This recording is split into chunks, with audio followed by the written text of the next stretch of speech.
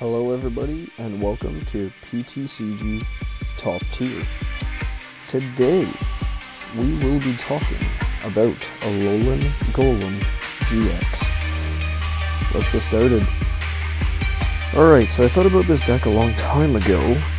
I personally believe Alolan Golem GX to be the best GX Pokemon released out of Shining Legends?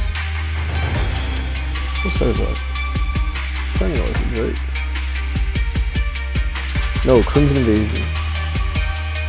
Yeah, sorry, Crimson Invasion. Wait.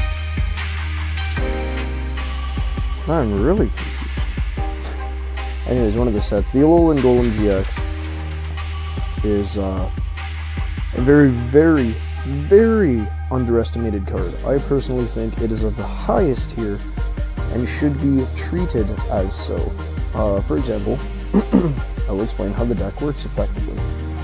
So you play rare candies, obviously. You try to get them out at a good pace. You have the Magnezone, pardon me, with Magnetic Circuit. As often as you like during your turn before you attack, you may attach a Lightning Energy card from your hand to one of your Pokemon. Super simple, straightforward. Attach as many Lightning Energies as you want during your turn. This is great since Alolan Golem takes basically 4 to do all of them. He takes 2 Lightning and a DCE for 2 of his attacks, and then 1 Lightning and a DCE for the other. What we're mainly looking at here to make him such an important card is A, he has 250 HP. That's the largest in the entire game. You know, same with Solgaleo, Lunala. Decidueye is 240. Still pretty high though, super close. Anyways, that's just stock HP.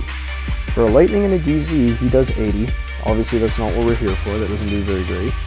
2 Lightnings and a DC, he does a flat 200. That's important. And he does 50 to himself. That really doesn't matter too much. Most things can't hit 200 that easily. It still does take some decent, you know, preparation and all that to be able to hit a number like that. He can hit maximum of 250, which is also important. Nothing really resists lightning right now that would be too dramatic of a loss, as far as I know, or am concerned. Anyways, so the flat 200 with a choice band is 230 if they're GX, and a Kukui can bring that all the way to 250. Now, here's the really, really broken part about him. His GX attack has got to be one of the absolute best in the game. Heavy Rock GX for 2 Lightning and 2 Colorless. Does a flat 100, not very good. That's a lot of energy cost to just do 100. Here's the kicker though. Your opponent can't play any cards from their hand during their next turn. That is absolutely brutal. That basically guarantees you 2 prizes right there.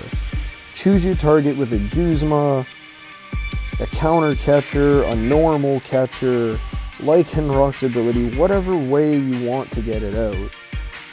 Hit it with that.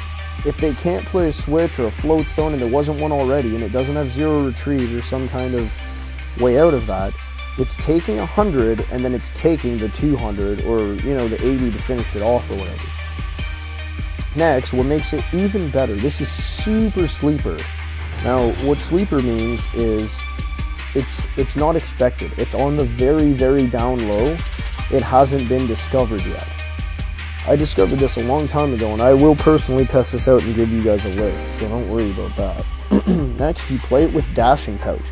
Not Float Stone and not Switch or anything else like that. You play it with Dashing Pouch.